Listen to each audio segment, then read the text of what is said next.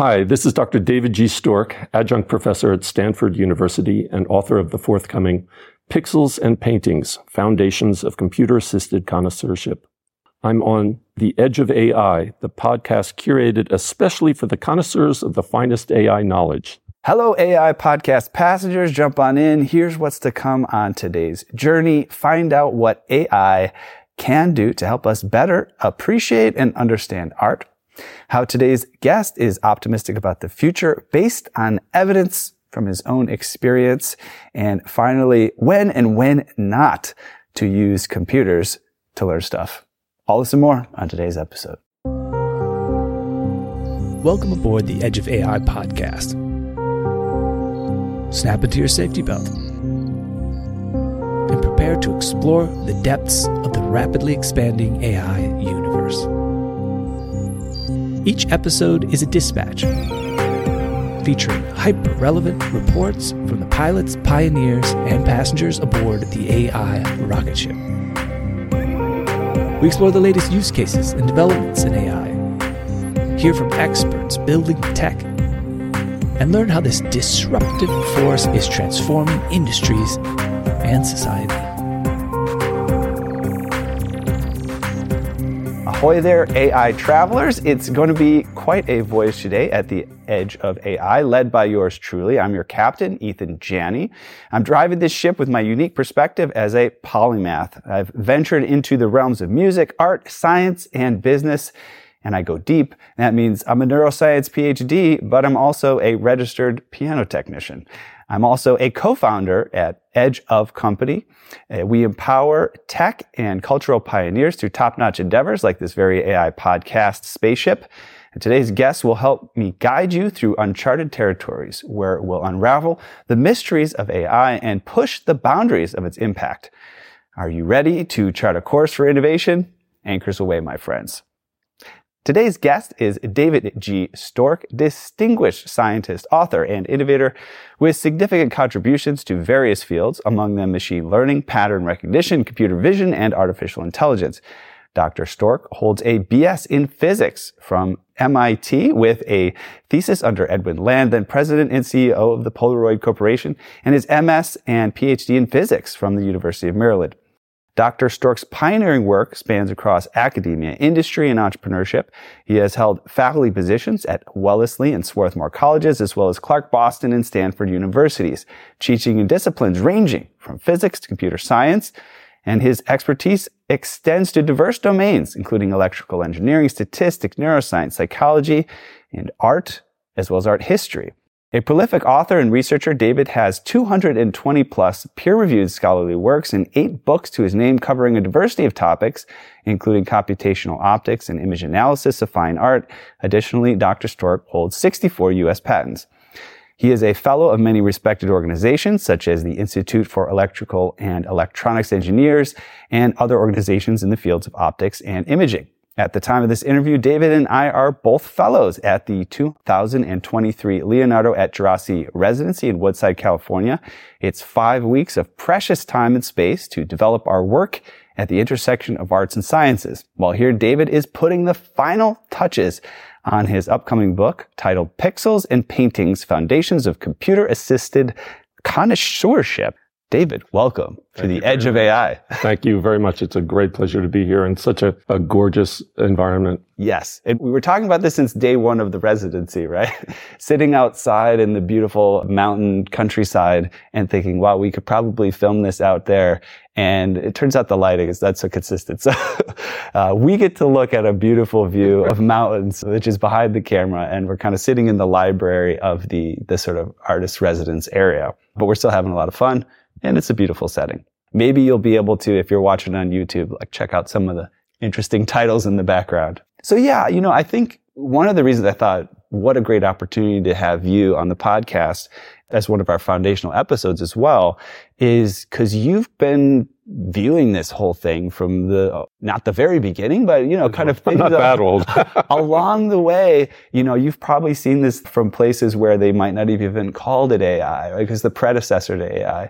So, I'd love to kind of get a little bit of an insight into, where your exposure to what you see, the foundations of what we're now calling AI, where did that start?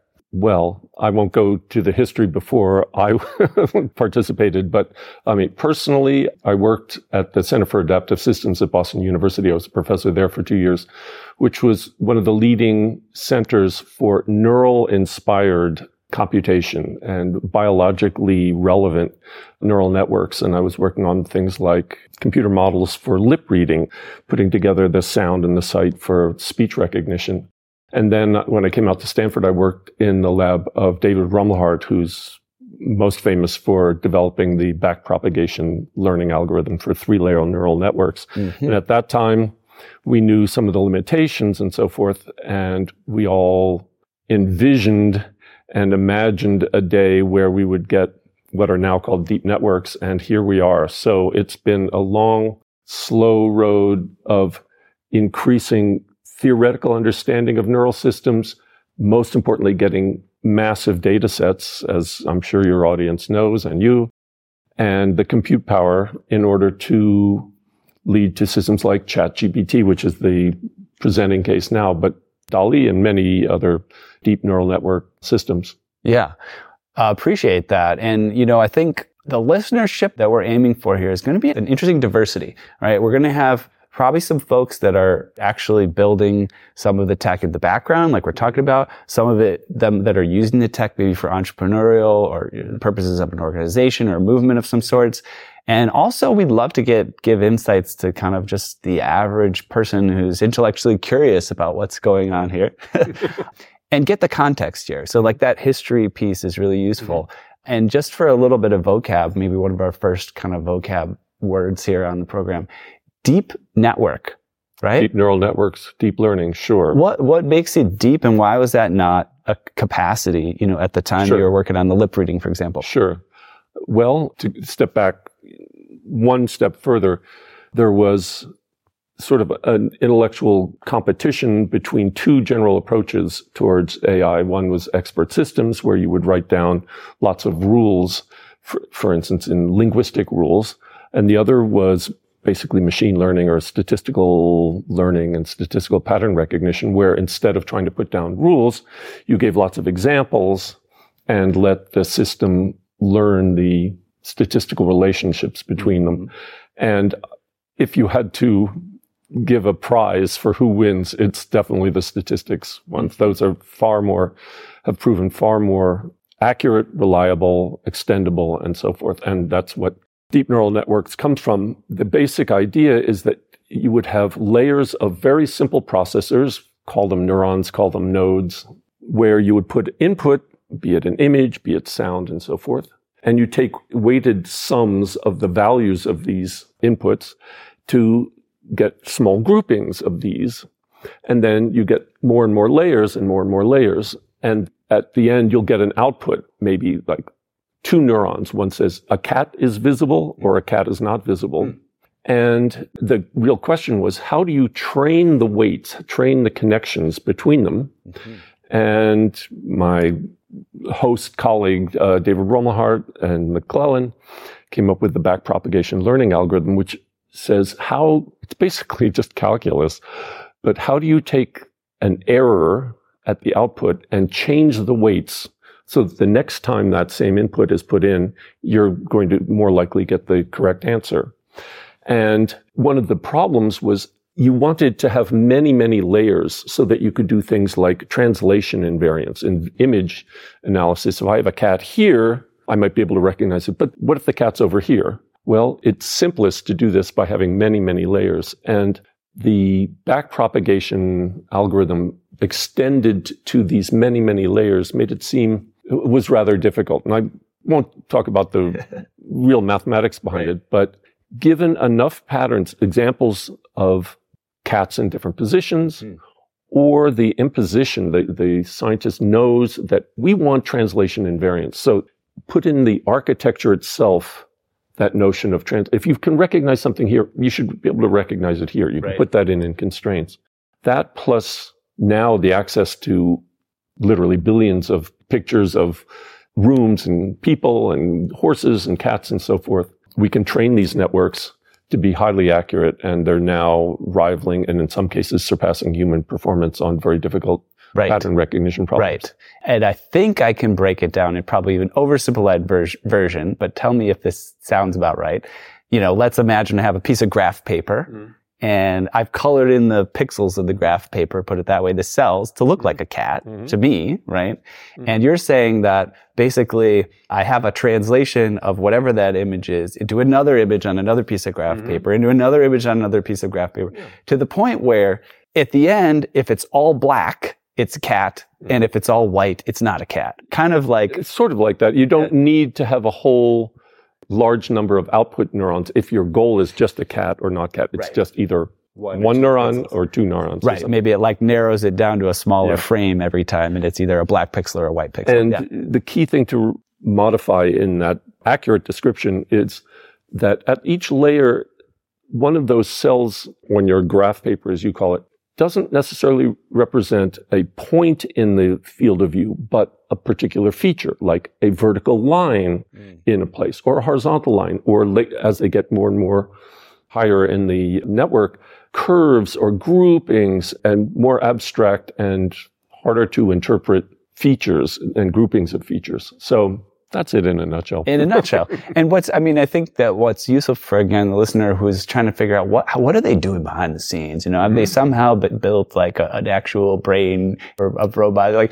I think the technology you're describing, even though we kind of described it for an image of a cat, you can use a similar technology to underlie something like ChatGPT, which is a text-based type of thing. Yeah. There, you put in text as the input, and the desired output is the next word, sometimes groups of words, but just for simplicity, the next word in a sentence. So you give it a part of a sentence, and the output is, tell me what, of all the possible words that could go next, which is most likely to come. Right. And so ChatGPT puts together groupings of words and phrases and statistical correlations between words, and then does an accurate job of producing what the next word would be in sense. Then you can do it again, and you can and generate, whole paragraphs. Yes. And this reminds me of, I forget the scientist's name, unfortunately, maybe you'll know, maybe what, but there was a TED talk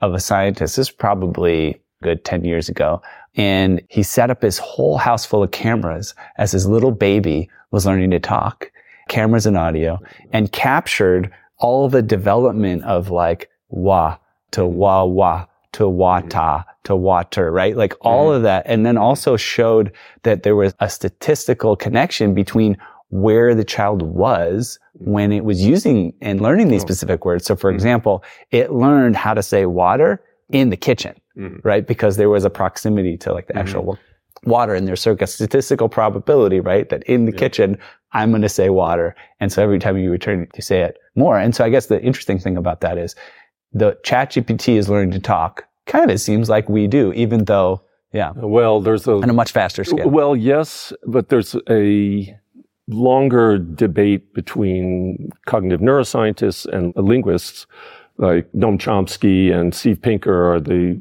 strong proponents that there's innate structures ahead of time, that we've evolved to have certain structures, and that this pure statistical will not explain certain types of errors and learning, the rate of learning that humans do when they're learning language. The real question for your audience is, does it matter? Suppose we had that structure, we knew what that was, well, then we could train these things faster. However, if you just care about having a ChatGPT or other text generation system, another approach would be just flush the system with billions of examples, and it will abstract out and learn most of these kinds of regularities that almost surely come innate with us. Yeah. I saw a recent interview with Noam Chomsky, and he was very dismissive of ChatGPT in a way. It's just like statistics. It's just statistics. Yeah. But it's pretty impressive. I think it's impressive. Definitely. No question. He made it sound quite unimpressive. But so, we talked a little bit about it. We referred to it, but you worked several years for a camera company. Ricoh. Ricoh. Chief scientist. And so maybe you could tell us, you mentioned sort of the lip reading system. how did that compare, I guess? We alluded to it, but how does that compare with what we're doing today and what you were doing back then? Well, we were doing a number of projects. One was the infinite memory multifunction machine. If you think of copiers and faxes, wouldn't it be nice to store everything that ever came through your office, everything that then the question is, how do you find it? How do you search it? How do you organize it and so forth? So there's sort of AI associated with that. I started a group there on computational sensing and imaging. I later took those ideas to Rambus Corporation, where I was a Rambus fellow. And that's the idea that you can design, typically, for many, many years, people designed optical systems in order to get the highest quality optical image. And there'd still be some problems with it, but then you could fix those with some image processing. And then maybe if your goal was to recognize a face, you would do computer vision on the end. Mm-hmm. The computational imaging revolution or approach is saying, well, maybe we don't need to get a high quality traditional optical image. If we get the information that's useful for the task at hand, looking for the color of skin, for instance, that's going to be really helpful in finding faces. So that's how they do it. Well, yeah, sort of. Well, there's skin and features and so forth. And so I worked for many years on simplifying the optics in very special ways so that the optical image that gets captured contains the information that's relevant for the task at hand, like recognizing a face. Mm-hmm. Or imagine you're reading vertical barcodes. You don't really care to get the image sharp up and down. You just need it sharp left to right. So you would design different optical systems.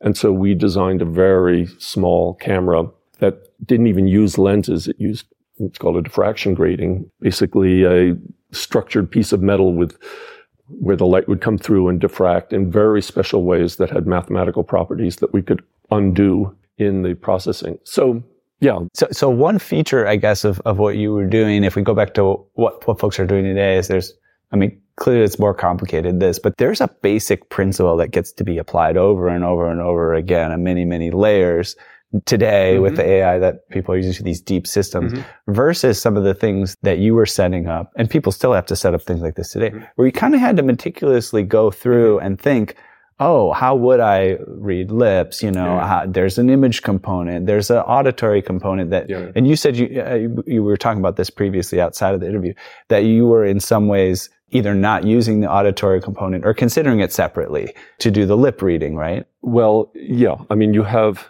the auditory processing, taking the sound that you hear from the speaker, as well as the video. And the question is, how do you put those together? So the simplest way is to get the acoustic signal and make a classification. Let's say we're just dealing with recognizing numbers. Did he say 5 or 6 or 7? And then you can get the one from the vision and watch his lips when he says, and get an estimate there and just put them together and say, given those two, what's the most likely? Or you could try to get the feature, so those separate audio and separate video, and that does not take advantage of the fact that when you're doing certain lip motions, you're going to get certain sounds, and learning those earlier, that they're features that are audio visual.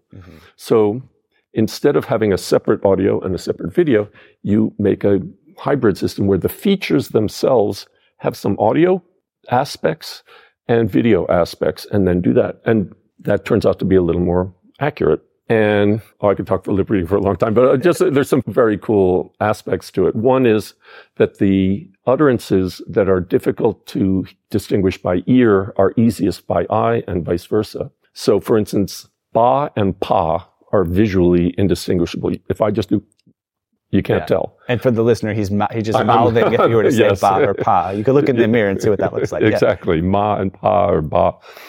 They're called visemes, like phonemes, but visemes. But they are very easy to distinguish acoustically. There's something called VOT, the voice onset time, the delay between the burst sound and the vocal folds going. So ba, they're together, and pa, there's a delay. So it's very easy. And there are examples vice versa. And they're really interesting, a visual acoustic phenomena like the McGurk effect, where you take a video of someone saying ma, but the sound that is spliced with it is the sound of someone saying "ga," a so-called back consonant. And the brain, if you're watching it, you hear "da." You hear it mixing in between. Oh, wow. Yeah, it averages the back and the front. It's a middle. And it's really cool. You can have this thing going again. You hear it saying "da, da, da." And then you close your eyes so you don't get the visual, and you hear it say "ga, ga, ga, da, da," just by opening and closing your eyes. Close your eyes and hear something different. And our computer system had the same perception. Right.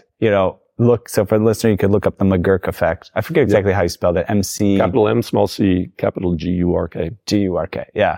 It is fascinating. It's one of those things you look at it and you're like, what is going on here? Plays with your mind. But I think what's interesting about the way that you were analyzing things is you learn how complicated the human perception system is. You learn that it's like, oh wow, you don't realize it, but you're integrating auditory and visual, and you're even processing some other levels of things, other contexts. Yeah. And that really hits you in speech. There's something called the Van Santen effect, where, best to explain by an experiment. If I have the utterance, like wheel on the axle, okay? But imagine I put in noise at the beginning, so wheel on the axle. You will hear the W. It's not, what could go there? Right. I think it sounds like a W, even though the prime, as we say, is much later. But if I say heel on the shoe, you say, oh, I heard an H, heel on the shoe. Right. So there's context and knowledge at many, many layers. It's very, very fascinating kinds of.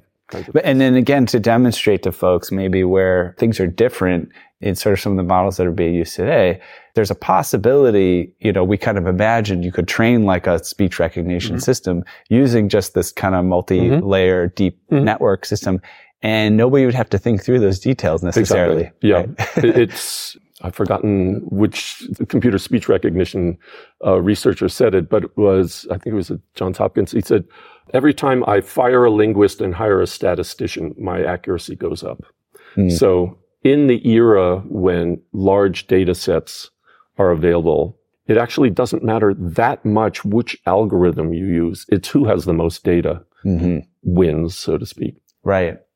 All right. Here's a question that's probably asked all too much, and you may or may not have an opinion on, and we didn't talk about this previously, so you could wave it off, but any thoughts about what consciousness is, and how AI has access to it?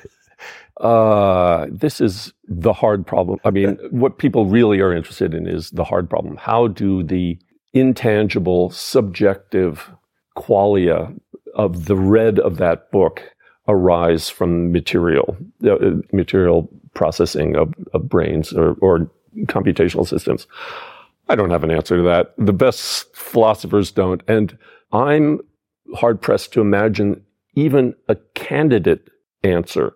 Imagine I could tell you everything about their brain. We finally get to, if you have these neurons firing at this rate and these neurons firing and this fire, and we can do that. And yes, when you did this, you say, yeah, I see red, or this is qualia. And when it does, imagine we do that, decades of research, and we get that. Does that answer it? I don't think so. It's still another qualitatively different thing from the processing itself. And personally, I mean, I urge people to work on it. I don't see how they're going to ever solve it. I will read every paper that comes out that solves it. But I also don't think it matters that much, because it's the processing, it's the actions, it's that people are going to be using, whether or not it's conscious or not. I don't know. I don't spend much time on that. Don't worry about it. Yeah. Sorry. Things to focus on. And be leery of people who think they have an answer to it. Oh, yeah. Anyway. I figured it out. Yes.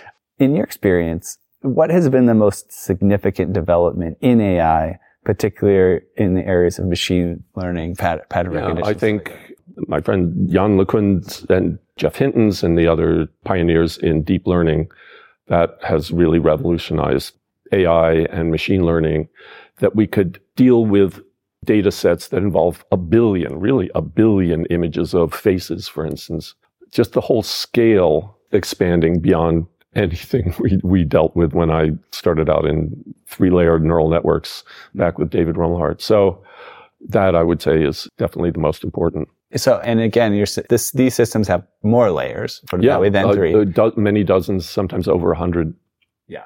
Just to give a context, it's not necessarily a billion layers. Oh, no. But I mean, I think ChatGPT has something like 1.7 billion free parameters. Think of them as the connection weights.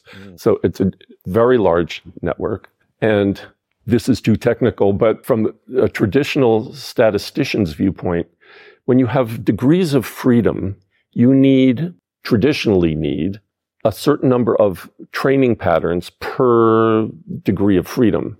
Somehow that doesn't seem to be the case with these large networks, that there's redundancy and there are sort of biases built into these networks. That means that for as large as the network, large as the training sets we have, it really isn't many patterns per weight, that there are constraints and this is not fully understood how these systems work.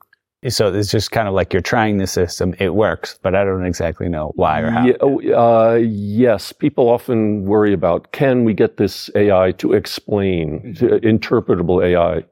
I personally am not that interested in it because, frankly, humans aren't very good at explaining. When I teach my class at Stanford on pattern recognition, I start with the case of recognizing a chair. Oh, what is a chair? And someone will say, oh, it has 4 legs and a back and stuff like this. And I have a wonderful Taschen book called 1,000 Chairs. And I just flip and I open I don't even have to look. I just open and it says, I'll bet that doesn't conform to your definition. Oh, it only has a single post, or it's hanging from above. And the question is, you can recognize it's a chair, but how do you do it? And the whole point is, if I really pushed you against the wall, explain what a chair is, that would apply to every chair that everyone else says would agree it is a chair. You can't do it. It's quite complicated. And then you get to really vague, it's called functionalism. You say, well, a chair is something that supports sitting. Well, yes. How? How can I tell whether something supports sitting? So I understand for legal reasons, it's helpful to know, when a machine makes a mistake, how you can debug it and so forth. Right. But from the scientific viewpoint, and it has interesting scientific sort of aspects to it, but it's not a problem I'm going to work on. When I build my systems, I don't worry. Will it be able to explain why it can recognize this painter versus that painter? Not really. Right. Yeah. In the end, AI seems like it'd be better than us in terms of speed, especially and scope. And at the same time, it's the limitations of doing what we can do, our own limitations, right? And we can only define chairs in the way that we can. But we can give the billions of examples of chairs. And even though we can't explain what it is about that image that makes me understand that it's a chair, the computer, properly trained with enough data, can. And again, I'm not so worried that it won't be able to say, oh, yes, it's because the conjunction of this curve with that color, with this material I'll leave that to someone else. Exactly. All right. So we haven't really talked about this yet, which I think there are things that scare people about AI, and you could think about this in a scary way or maybe in a good way. What do you think about AI replacing jobs? Like, how much are we going to see that? Is it? I think you should really talk to an expert on that rather than me. I do think that there are going to be many repetitive tasks that get more and more replaced by AI. And the real question, and I'm not the expert, is, well, will that free people to be much more productive using these tools? Or will it put them out of work? And I'm not expert enough in that realm to inform your readers and listeners. Only time will tell. Yeah. I want to talk about art. Yes. Yeah. And actually that leads me to my next question. So I would love to talk about your book. As I've talked to you about over the past couple of weeks, something you're very passionate about. You've written textbooks and, not that you're not passionate about those subjects as well, but this feels kind of like a personally rewarding project. So maybe you could walk me through it. It's like a 10-chapter book and Sure. Well, the overarching sort of mission and vision is to use computation, computer vision, machine learning, AI, as a tool to help art scholars understand and interpret fine art paintings and drawings. So whenever I talk to art scholars, they get very defensive very quickly, and I allay their concerns by saying, no, this is a tool for you. This is a tool to help you, just the way as a microscope is a tool for a biologist and a telescope is a tool for an astronomer. These computational tools will be able to help you address problems you've never done before and actually perceive more accurately than even the best human connoisseurs or scholars or person off the street. For instance, lighting analysis. I'm going to be talking about lighting analysis in our open house here at Jurassic. My work on Vermeer. It turns out humans are not very good at detecting, looking at an image and saying where the light is coming from. And that's why so many so-called tampered photographs and fake photographs get by us. Someone will take a picture of Angelina and Brad, separate pictures, segment Brad out and paste it in with Angelina, and it will look perfectly good to most people. But there's no guarantee that the lighting directions on them in the individual photos are the same. Impossible, yeah.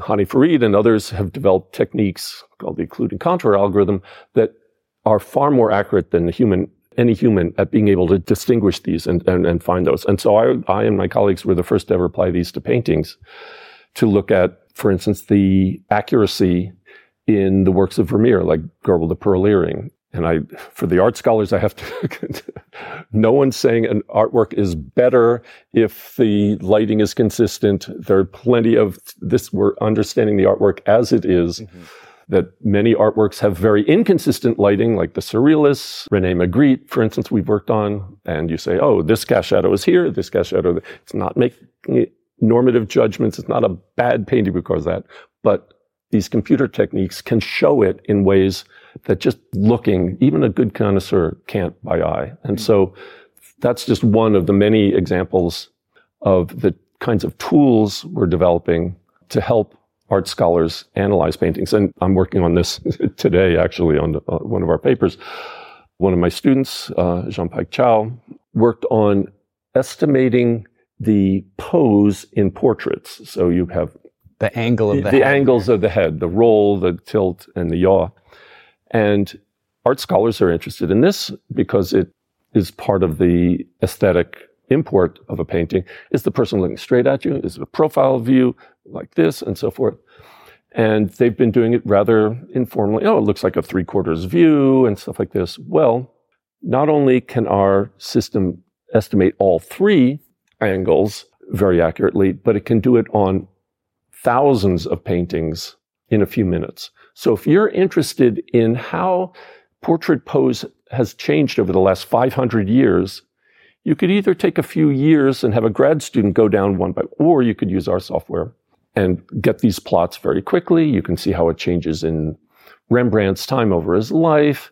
You can even tell whether an artist was right-handed or left-handed, because if I'm a portrait painter and I'm doing a self-portrait and I have my mirror, if I'm right-handed, I'm going to put my canvas over here and something like this. If I'm left-handed, like this. And so there's going to be a bias of your head. A bias, exactly right. And out of 11,000, we can find which artists are right-handed, left-handed.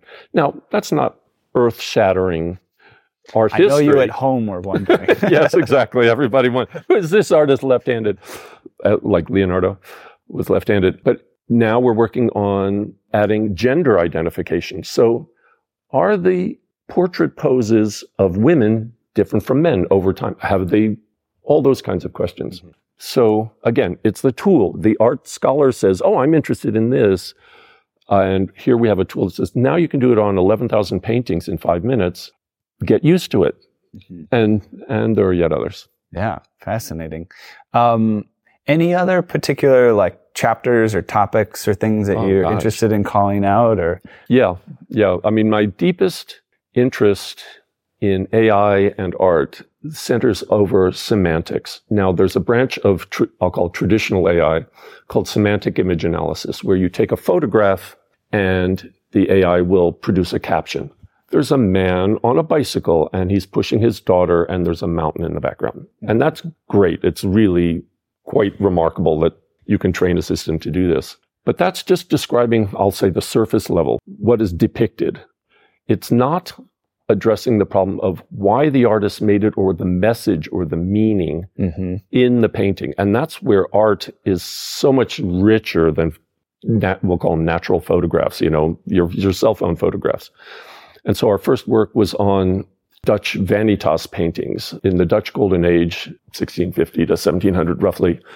There were many still lifes that would have a skull and a candle with a flame out, and so you could just see the smoke, and a book and a musical instrument and so forth. And traditional AI, and I've run these systems on it, will be able to say, there's a skull there, but it misses why the artist made this, and which was in part the lesson of vanitas, that don't concern yourselves with the pleasures of this life. Be prepared, live a humble, sober life so that you would have eternal salvation in heaven afterwards. Right. These were called painted sermons. Everyone understood them, everyone educated in what's now the Netherlands. And AI can't solve those, or we're now just getting AI to figure this out. So it's very simple, it's very restricted class. We're not near, for decades, being able to take a painting, get a scan of it, and have a 2-paragraph. Right. What does it mean? Yeah, exactly. Yeah. What does this Picasso mean? What does this Pollock mean? No. Right. Or what could it mean? Of course, people look at paintings and exactly. Say there are many. Exactly. It's culturally dependent, and there are multiple meanings, but some are more reasonable than others. Yes. And some go to what the artist explicitly intended. And those are the kinds of things we're after. Yeah, it would also be interesting if you could get it one day, I'm sure. Maybe we'll get there. We'll see how far. Where you could say, here's Ethan, here's his background, here's what he thinks about, here's his likes and what does this mean to him? Yeah. Well, what does this mean to David? Well, there has been some, it's in my book, work on, they call it emotion, but is this painting upsetting? Does it make you interested and so forth? And the AI can learn from a training set. In other words, if you see lots of paintings with bright colors and things, you'll think energy and so forth, and an AI can learn that reasonably well. But that's just categorization. Oh, this is a painting that involves fear or something like that. I'm much more interested in a deeper meaning rather than just the classification. Yeah. Because, that's why art is so much more interesting to me than photographs. Yes, there are some art photographs in which that comes to the fore, but the billions of photos on the internet and that I've been taking with my cell phone and so forth don't address that level of depth that, the greatest artworks must, like Las Meninas and things like this. Mm-hmm. Anyway. All right, I want to go on to our next segment, AI Wants to Know, in a moment, but I thought I'd share with you, because we had sort of like a pre-interview conversation and we discussed this. I was curious if ChatGPT could have any insight into one of your paintings, just from its understanding of the context, right? Yes. And so I said, I fed it. This is all I put. I actually intentionally I was like, I don't know how to spell this. I'll just write it out, whatever. I put Herman van Steenwijk. Right? I probably spelled it wrong. Vanities of Human Life Allegory Painting. Yes. That's what I put. And ChatGPT Here's what ChatGPT said. I'm sorry, but I couldn't find any specific information about a painting titled Herman van Steenwijk, Vanities of Human Life Allegory. It's possible that you may have misspelled the artist's names, But listen to what it said. Without more specific details, it can't provide a detailed analysis. However, I can give you a general understanding of allegorical paintings, and the concept of vanitas is often associated with symbolic representations and the transience of life and futility of earthly pursuits. Allegory paintings are a work of art that use symbolic imagery. So very interestingly, just with a very vague input. If you had spelled his name correctly on the painting, maybe we'd have more. No, that's exactly the kinds of things we did.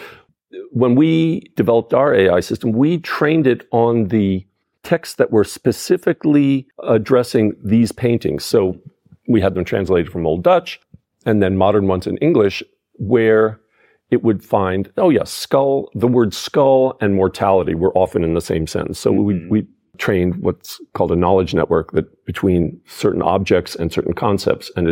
But ChatGPT may have that. And tonight I'm going to put it in accurately and see how far it goes. It's a good start. And it's kind of a foundation, and now we want to train it with more art knowledge and context and things like this. Yeah, no, we're moving. Fascinating stuff. Well, it'll be a very interesting book. And I guess, I don't know this last main question. I guess I'll ask it really quickly. Any final advice for a common person how to best embrace this coming AI wave? Oh gosh. He's a scholar. He's not a life coach. Not a life coach. But oh, yeah. Gosh. What comes to mind? Be fascinated by it. I do think there are other people who are better placed to talk about the dangers of these. And I think there are real dangers associated with this, unintended consequences, ways things can go wrong. And I do look forward to Chuck Schumer's legal approaches towards regulating and so forth.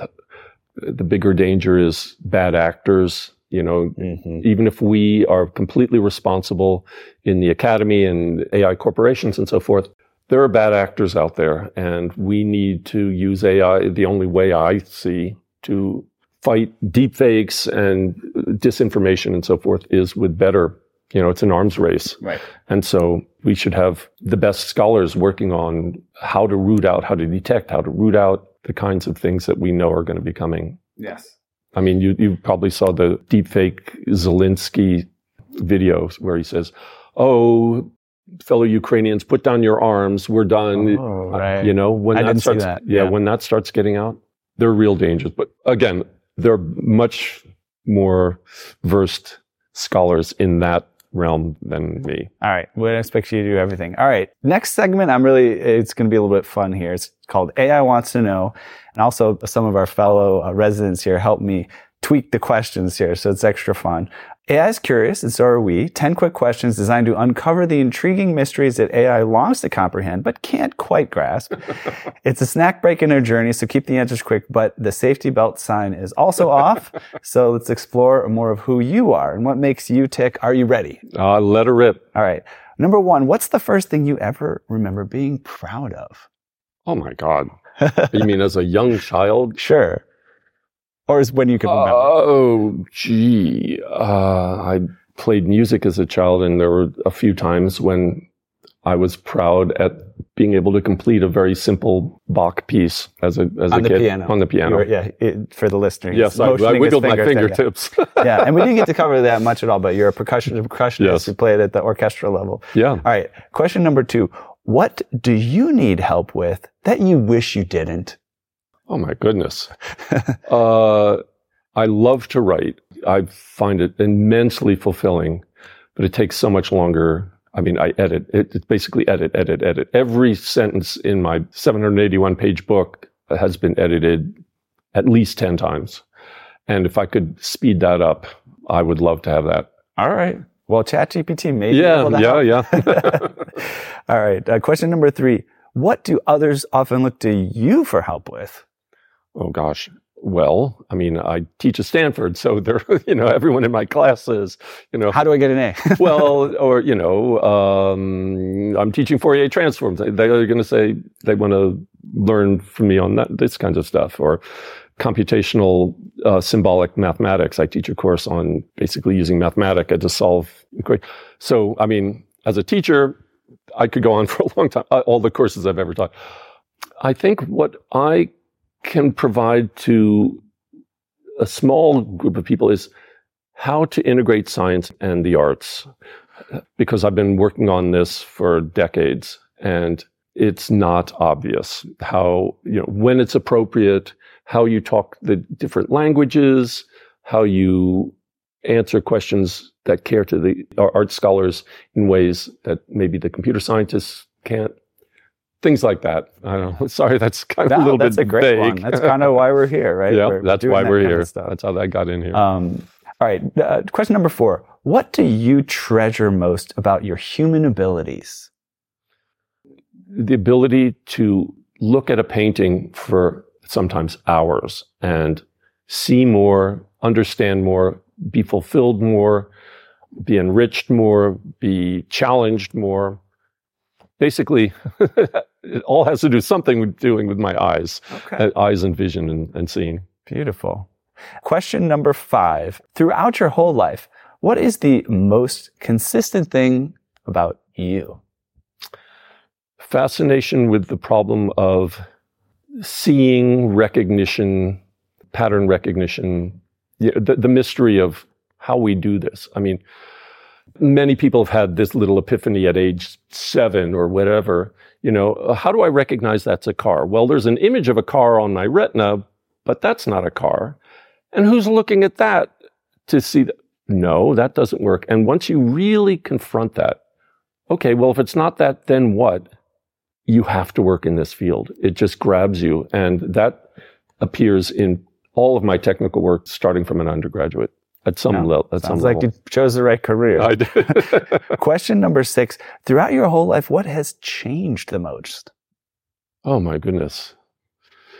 In society, in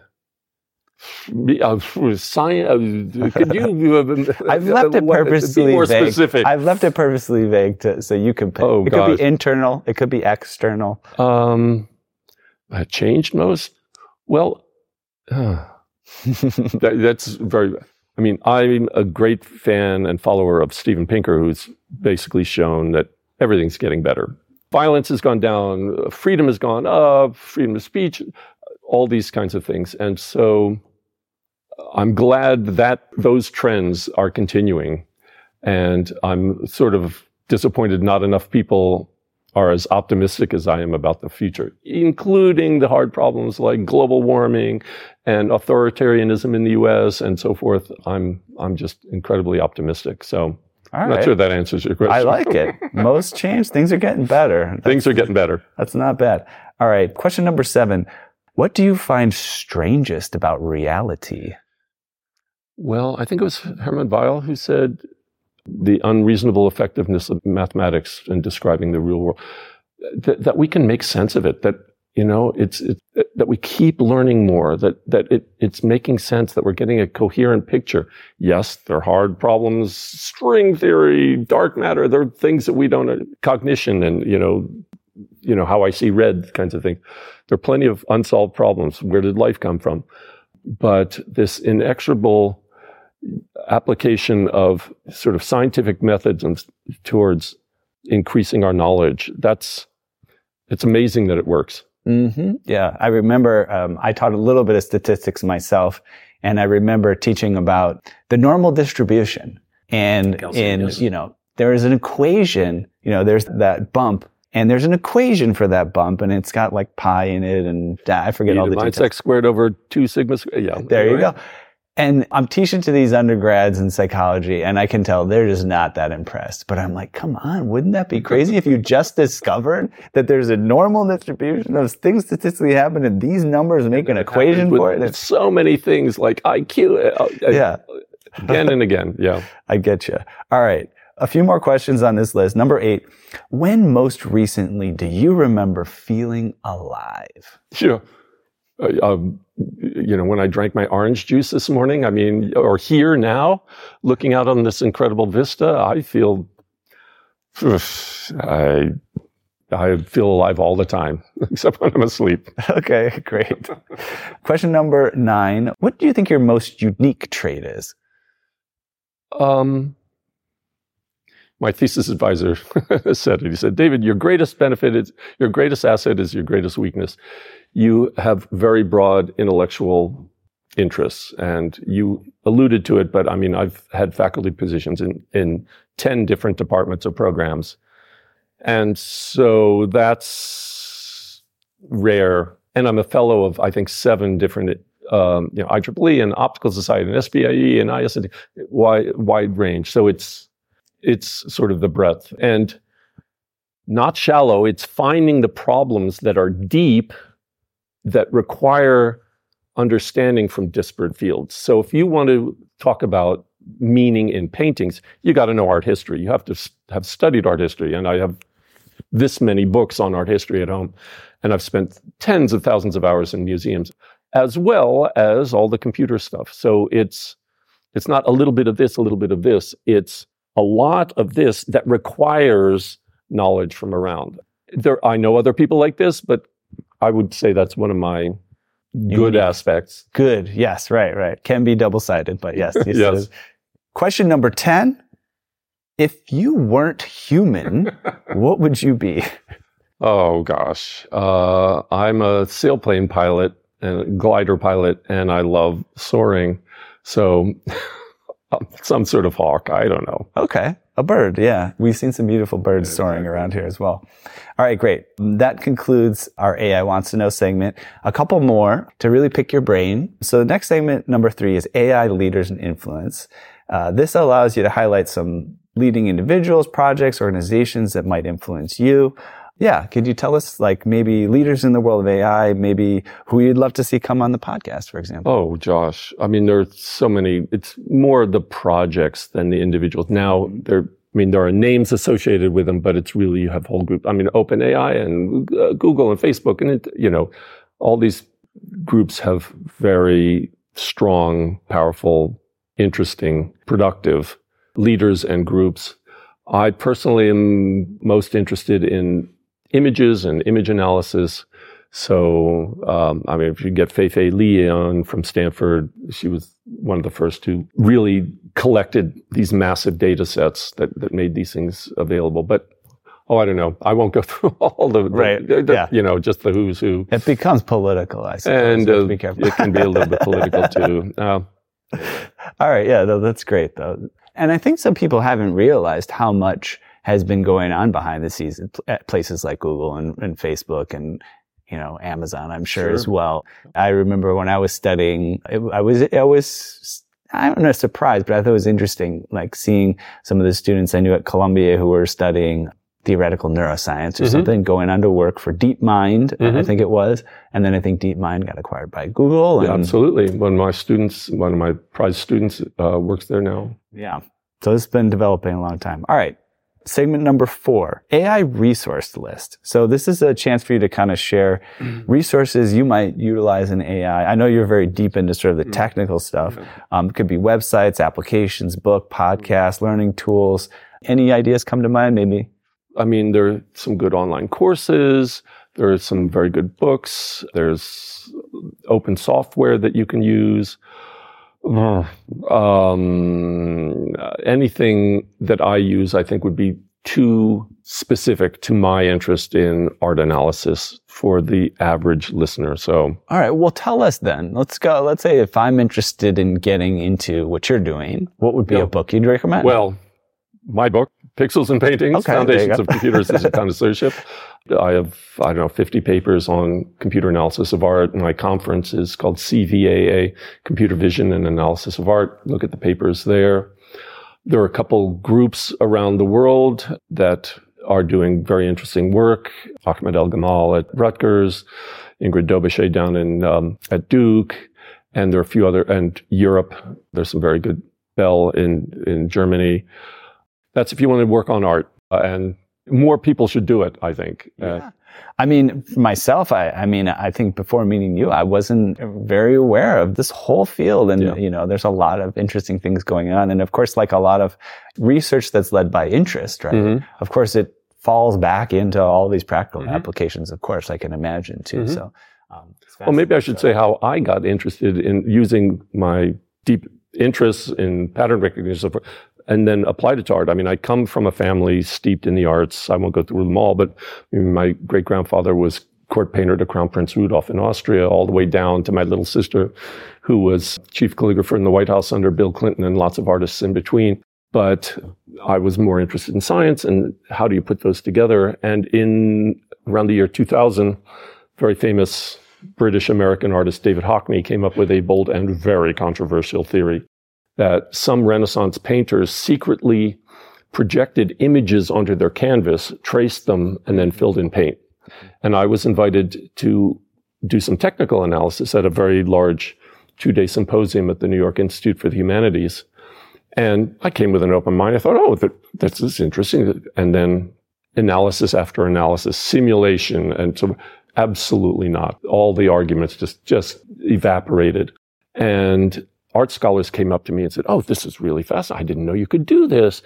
And have you thought about this artist? Or what about this? Or I have this problem. And that's really how it expanded. So that theory is dead as a doornail, that Jan van Eyck secretly built a projector to do the Arnold Feeney portrait.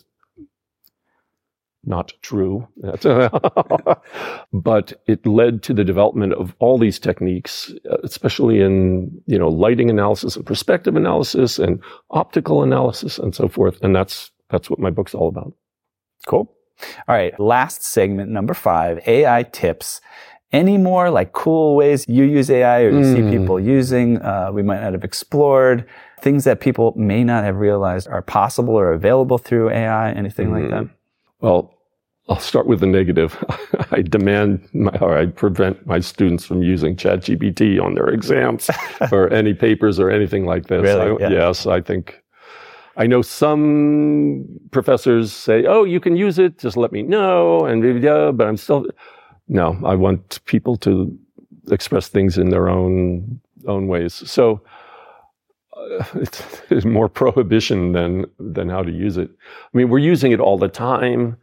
Call centers and, what gets mailed to you and what advertisements get served. All this is AI. And of course, in movies, it's everywhere. All those thousands of warriors who are battling on the field, that's all done with generative AI. So it's everywhere. I have no other special things to impart, I'm afraid. Yeah, but I think that you raised an interesting tip. And actually, I know in a previous conversation, there's multiple sides to this that you could highlight. There is a value in, even if you can have someone or something else do something for you, learning how to do it, right?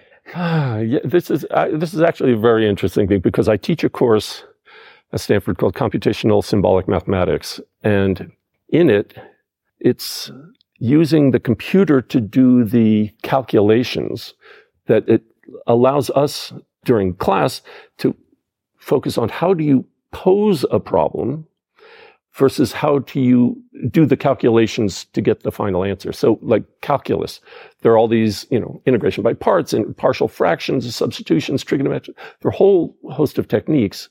More and more, we can just let a computer do that, like calculation. And the question is, how much do we benefit by spending all this time and learning to do a technique that the computer will do? I'm of two minds of this. Yes, if it were no cost, of course you should learn how to do this. But at the expense of other things, given that you have finite time, it's not so obvious anymore. And the kinds of problems that you can now address by using symbolic mathematics. I use Mathematica, which I think is a really superb software system framework for computing. But the kinds of mathematical problems you can now solve, symbolic ones, not numeric, symbolic, is astounding. And if I had had this when I was an undergraduate, I'd probably be doing general relativity because I took general relativity, gravitation, and cosmology and relativity in grad school. And I would do pages and pages of calculation. And on page 3, I missed a minus sign, or there was a factor of 2 somewhere. And it would take hours and then try to find where that error is. Once you know that the answer should be this and you have some, but now you do it with symbolic mathematics and it allows you to focus on what does the equations mean? How do we interpret? Well, let me try different things. And so, for instance, when I'm teaching my course at Stanford on Fourier transforms, many of the mathematical steps will be done by computer. That, in other words, Fourier transform, bracket, this function, and then now let's understand this. Let's look at the limits. Let's try, how does it depend on this parameter? So you don't have to do it all by hand. Mm-hmm. At least for those students, though, will have gone through calculation by hand, so it's not quite a fair comparison, but I think more and more mathematics is going to be done symbolically, on a computer. Mm-hmm. Just the way, like, dividing large numbers. You don't do that by hand anymore. Right. And when we say symbolically, it's just to define it very clearly. It's, graphs and images that help explain mathematical concepts. Not necessarily graphs, but like, what's the integral of sine of x squared? You can't do this numerically, but you can do it symbolically. And there are algorithms that know how to do the transformations to get rid of these integral sign and get a final symbolic answer. Or differential equations, second derivative of f with respect to x plus x times the first derivative. So find f of x. Well, you can't do that numerically, but you can do it symbolically. And when I first saw that, I know exactly where I was sitting in grad school when someone first showed me this, and it was magic to me because you think of computers dealing with numbers, but this is dealing with the symbols. And this is a long time ago, decades ago, but it's just extraordinary development. I just love this stuff. Okay. All right. So I'll summarize this and you can correct me if wrong, but it's as AI evolves, be very intentional about what you want to leave to the computer and what you want to learn, and don't ignore either side of it. Don't ignore the fact that you could gain a much deeper insight of something by letting the computer assist you, but also don't necessarily write your paper with ChatGPT because you're going to miss out on developing your own skills. Fair enough. Yeah, there you go. Close enough. All right, perfect. Sort of final question here is, where can the listeners and viewers here learn more about you and the projects you're working on? Oh, if you just do a Google search, I have a Wikipedia page, which is not very up to date, or go to Google Scholar and just download my papers, or academia.edu or any of those places for me personally, or my conference, CVAA, Computer Vision Analysis of Art. But wait for my book out in September. Perfect. All right. Well, it's time for another safe landing here at the outer edges of the AI universe for today. Thanks. This is your Captain Ethan Janney. On behalf of our guests and the entire crew, I'd like to thank you for choosing to voyage with us today. We wish you a safe and enjoyable continuation of your journey when you come back aboard, and make sure to bring a friend. Our starship is always ready for more adventures. Head to Spotify or iTunes right now. Rate us, share your thoughts. Your support and feedback mean the world to us.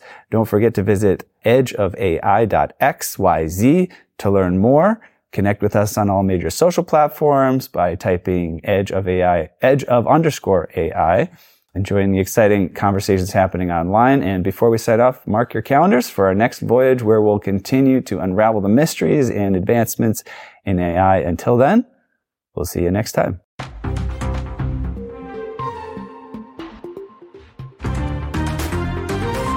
Hi, we hope you enjoyed today's Edge of AI podcast episode number 1 with Dr. David G. Stork. Stick around for 5 minutes and get your dose of current events in today's Edge of AI Dispatch, powered by Metaverse Post, your source for the latest news in cutting-edge tech and artificial intelligence. Today, we're covering the overall AI market investment expectations, Meta's new chatbots, the first digital human teacher, and ChatGPT-5. The AI market is currently booming, with venture capital flowing to startups and tech giants expanding their AI initiatives. One of the most promising areas of AI is generative AI, which uses machine learning to create text, images, and other content. Generative AI has the potential to revolutionize a wide range of industries, from e-commerce to healthcare. Some of the most popular AI stocks include NVIDIA, Microsoft, and Amazon. These companies are all leaders in the development of AI chips and software. Other AI companies to watch include OpenAI, Anthropic, and Character AI. These startups are developing cutting-edge generative AI tech. According to Goldman Sachs, investments in the AI sector are expected to reach $200 billion globally by 2025. This is a significant increase from the current level of investment, which is around $50 billion. The United States is leading the way in AI investment, and American companies are among the early adopters of AI tech. It's clear that AI is becoming increasingly important in the global economy. NATO has launched a €1 billion venture capital fund to support deep tech innovation in the defense and security sectors. The fund, called the NATO Innovation Fund, NIF, will invest in startups developing cutting-edge technologies in areas such as artificial intelligence, biotech, energy and propulsion, manufacturing, and space. The NIF will make direct investments in startups within any of the 23 participating allied nations, as well as indirect investments into deep tech funds with transatlantic impact. The NIF has the potential to help NATO stay ahead of the curve in defense technology, and it could also help to boost the innovation ecosystem in the countries that participate in the fund. Meta is planning to launch AI-powered chatbots with distinct personalities in September. These chatbots, called personas, will be able to mimic the speech of historical figures like Abraham Lincoln and adopt the laid-back style of a surfer to advise users on travel options, dude. Meta hopes that these chatbots will boost engagement on its social media platforms and help it attract and retain users. It will also be interesting to see how Meta uses these chatbots to collect data on users' interests. This data could be used to improve content and ad targeting, which could be beneficial for Meta's advertising revenue. However, there might be potential implications of this data collection. HeyGen and Canva have partnered to create a new tool that allows users to generate talking avatar videos in minutes without needing a camera or a crew. The HeyGen tool for Canva is a powerful way to create marketing and explainer videos, educational and social media content, and more. To use the HeyGen app, open a Canva design and search your apps for HeyGen. Then you can upload your script and choose from various AI avatars. HeyGen will generate a talking avatar video based on your script. Put me out of a job. Otterman's Institute has unveiled the world's first AI digital human teacher, Beatrice. Beatrice is a realistic personal teacher who is accessible anytime, anywhere, and can interact with learners in real time. She is designed to help learners upskill in areas such as communication, leadership, and critical thinking. AI teachers have some advantages over human teachers, such as being able to process large amounts of data, providing personalized instruction, and adapting to different situations. However, they have limitations, such as lacking creativity, empathy, and social skills. OIAI is currently free and available in beta testing. To learn more or to sign up for the beta test, visit the Otterman's Institute website. OpenAI has filed a trademark application for GPT-5, which could be the next iteration of its advanced language model. GPT-5 is speculated to be a significant advancement in natural language processing and artificial intelligence capabilities, but its specific features and improvements are not yet known. The trademark application covers computer software for the artificial production of human speech and text, and computer software for natural language processing, generation, understanding, and analysis. This suggests that GPT-5 could be used for a variety of tasks, such as generating realistic dialogue, translating languages, and summarizing text. It's unclear when GPT-5 will be released, but OpenAI's CEO, Sam Altman, has said that the company is not currently training it. That's it for the Edge of AI Dispatch today, your source for the latest news in cutting-edge tech and artificial intelligence. This dispatch has been powered by Metaverse Post. Tune in next time for targeted coverage of the most compelling stories in markets, industry, and culture.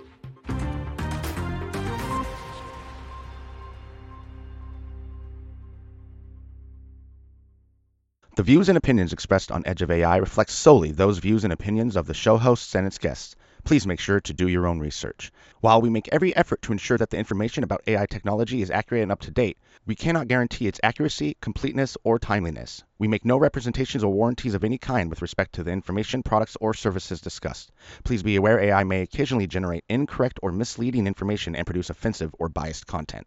Under no circumstances shall we be liable for any loss or damage, including, without limitation, indirect or consequential loss or damage, or any loss or damage arising from loss of data or profits arising out of or in connection with the use of technology discussed on our podcast. Additionally, our show is not financial advice. You understand that you are using any and all information available on or through this podcast at your own risk. Whenever making financial decisions, we recommend doing your own research and talking to your accountant for financial advice.